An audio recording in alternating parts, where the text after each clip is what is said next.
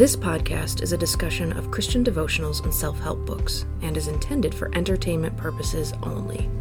The ideas discussed on this podcast are adult-themed and come with a blanket trigger warning. The intent of this podcast is not to attack any person who uses or gifts the materials under discussion, nor is it intended as a critique of the author. Rather, it is the ideas and messages we feel are being expressed in the materials that are being reviewed and examined. With expletives. Welcome back, folks, to Goddamn Devotionals, the podcast where we break down the harmful ideas and messages found in Christian devotionals and self-help books. Rightly dividing the bull from the ship, just for you. I'm JR. And this is JP. And today we're continuing Adamant by Lisa Vivere. Because we're masochists. Yeah, Chapter 9, Adamant in Transformation. This chapter will explain in detail just how bad of a Christian you really are. So this is the chapter on puberty, finally! And just how much better a job that you need to do than you have been. Oh yeah, no, this is definitely church in, elementary and middle school. Yeah. Yep, we're going to have our introduction, connection, clarification, application, and another bonus example section today, along with, as always, the closing prayer. So let's jump into our intro. Lisa begins this chapter with an assertion that we all need to transform as people into better Christians. Apparently, y'all readers are just a bunch of losers or shitty excuses for believers. So we're all just a bunch of losers and shitty excuses for believers? Yeah. All right, well, tell her straight into the point. You could tell who her audience is. But after last chapter, we know these may be hard truths, but she's saying them with love. Yes, yeah, because she wants you to do better, y'all. How do we transform ourselves? Well, let's make the connection here. No one is perfect, right? Mm-hmm. But don't worry. This chapter is designed to help you be better. Being better comes through transformation. Transformation comes through conviction. Honestly, you only get better when you realize... The whole point of this is you only can get better when you realize how bad you are. And you need the Holy Spirit's conviction to tell you, this is wrong, this is wrong, this is wrong, this is wrong, this is wrong, this is wrong. And if you get rid of all of that, which might be part of who you are, then you'll truly be complete. Yeah. So let's clarify things here. Mm-hmm. Transformation by the Word of God is the only way to become a better Christian. The church today is without conviction. Therefore, it is without transformation. I love this. A Christian without a Bible is just going to be completely lost. You can't know God apart from dedicated scripture study. How many Bible verses have you found in this book so far? I mean, they were in there. Somewhere. They were just used to support the points, as you do. Lisa's clarifying for us that the reason that you have shame in your life is because you haven't been transformed. You haven't allowed conviction to transform you into a better Christian. Through shame. I mean, the acceptance of shame is the beginning of knowledge. I think that's in the New Testament. Rough paraphrase? Yeah. No, not at all. Now, maybe you're sitting here wondering, do I need a reason to be transformed, right? Well, humans are eternal beings who get judged when they die. Mm-hmm. According to ancient Egyptians. And every Christian movie on PureFlix about the book of Revelation. Yes. So, therefore, if you don't want to be tortured for all eternity, you'll transform. And roll out. Now, if you do transform... and roll out. You'll have good things for eternity. Like being a plumber in heaven. Oh, gosh. That's a whole other book, folks. We are not going down that road today, but we will go there. We will go there. Mm-hmm. The plumber in heaven, we will get to that one. So let's figure out what Lisa wants us to do. Application section? We're going to apply this chapter and learn how to be better. Okay. First of all, you ready for this? Uh-huh. You need to unplank. Now, Okay, two different thoughts jump into my head. One's very dirty, and the other one is just somebody with a flabby gut because they haven't been doing core exercises. let's see what Lisa means here. She means that you need to take the plank out of your eye before you can judge others. Their planks in their eyes. I was going to say, you were going in a direction. I was like, okay, we're going the dirty route, but all right. Plank, eye, whatever. Okay, all right. Now, the assumption I came away with after her explanation of this was that afterwards, after I take the plank out of my eye, I could feel free to just be a bigot. Just as long as I don't have anything that can be used against me or anything that disqualifies me from judging others. So keep your internet browsing history I can still judge others. And you can tell anybody else how bad they are. Yeah. So number 2 of what we need to do is we need to imitate. I was going to say fake it till you make it. We need, we need to do and say everything that God does and says. Because no individualism allowed. Okay, I'll make one small. I'll give her one crumb on this. If you're coming from like the New Testament perspective and you want to get into the discipleship, mentality of a disciple would do whatever his rabbi did. You walk in his dust. You would say things the way that he said things. You would understand the Torah or the scriptures the same way that your rabbi did. So if you're following Rabbi Jesus in this sense, if you're trying to follow Jesus as close, you're going to try and say things the way he did. But so far, what we've read from the previous, 8 chapters, I feel like we've got a wildly different interpretation of Jesus from Lisa than we do from the scripture.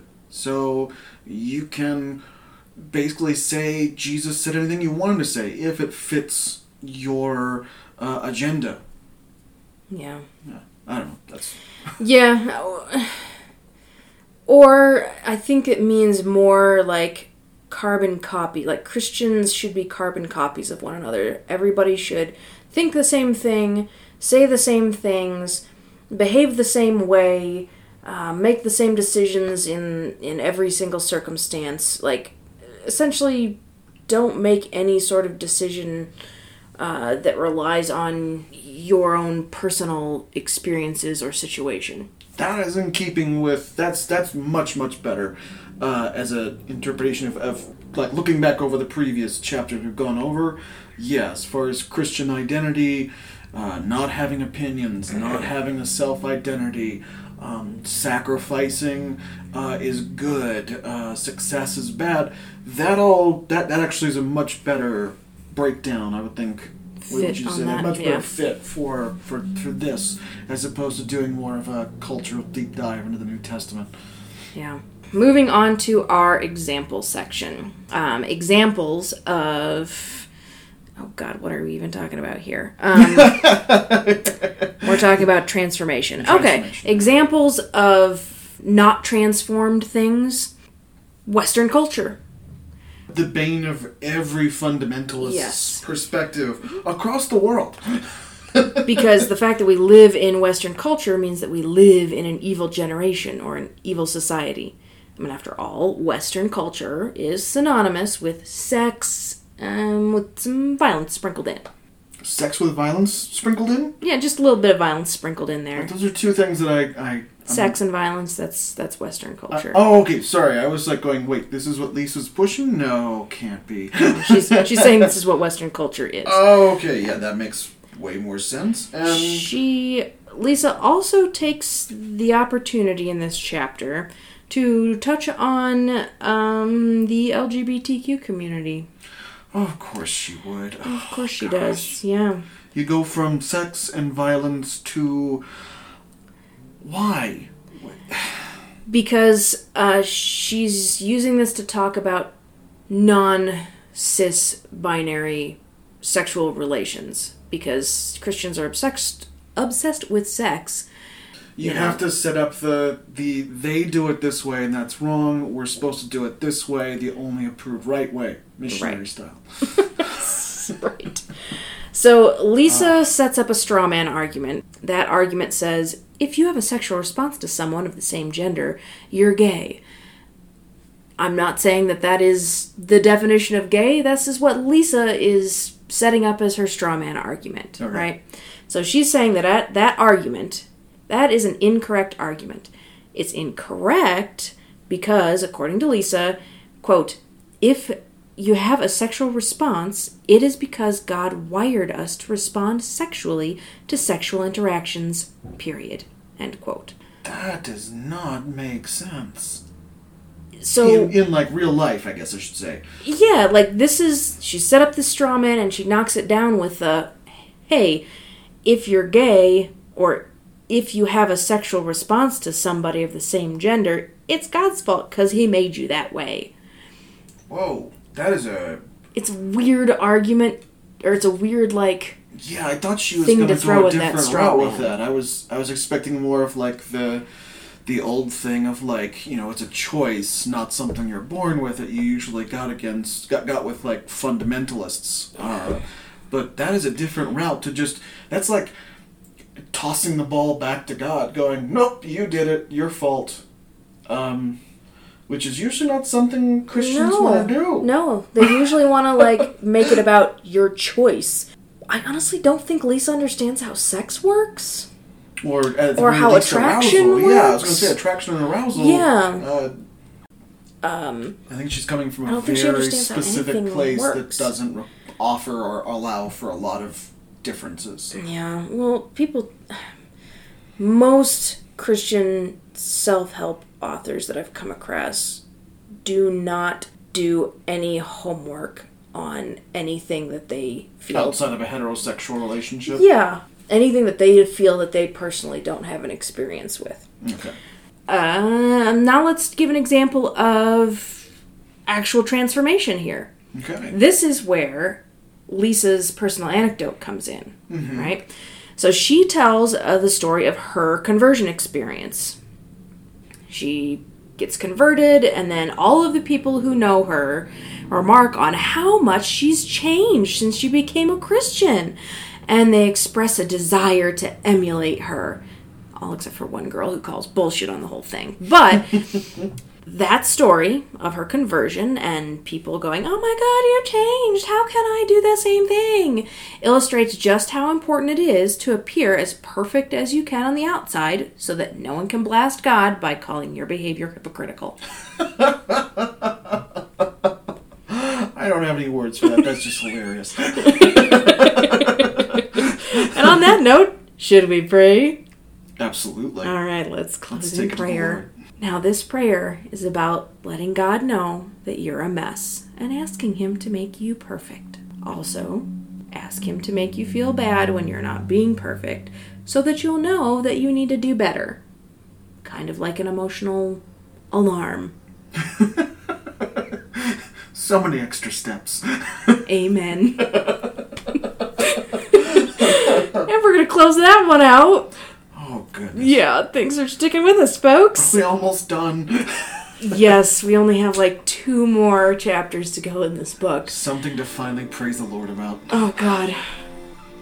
Oh, God. So, if you have anything to tell us about... A transformative experience you've had that did not go well. Yeah, please send us an email because we love hearing your stories.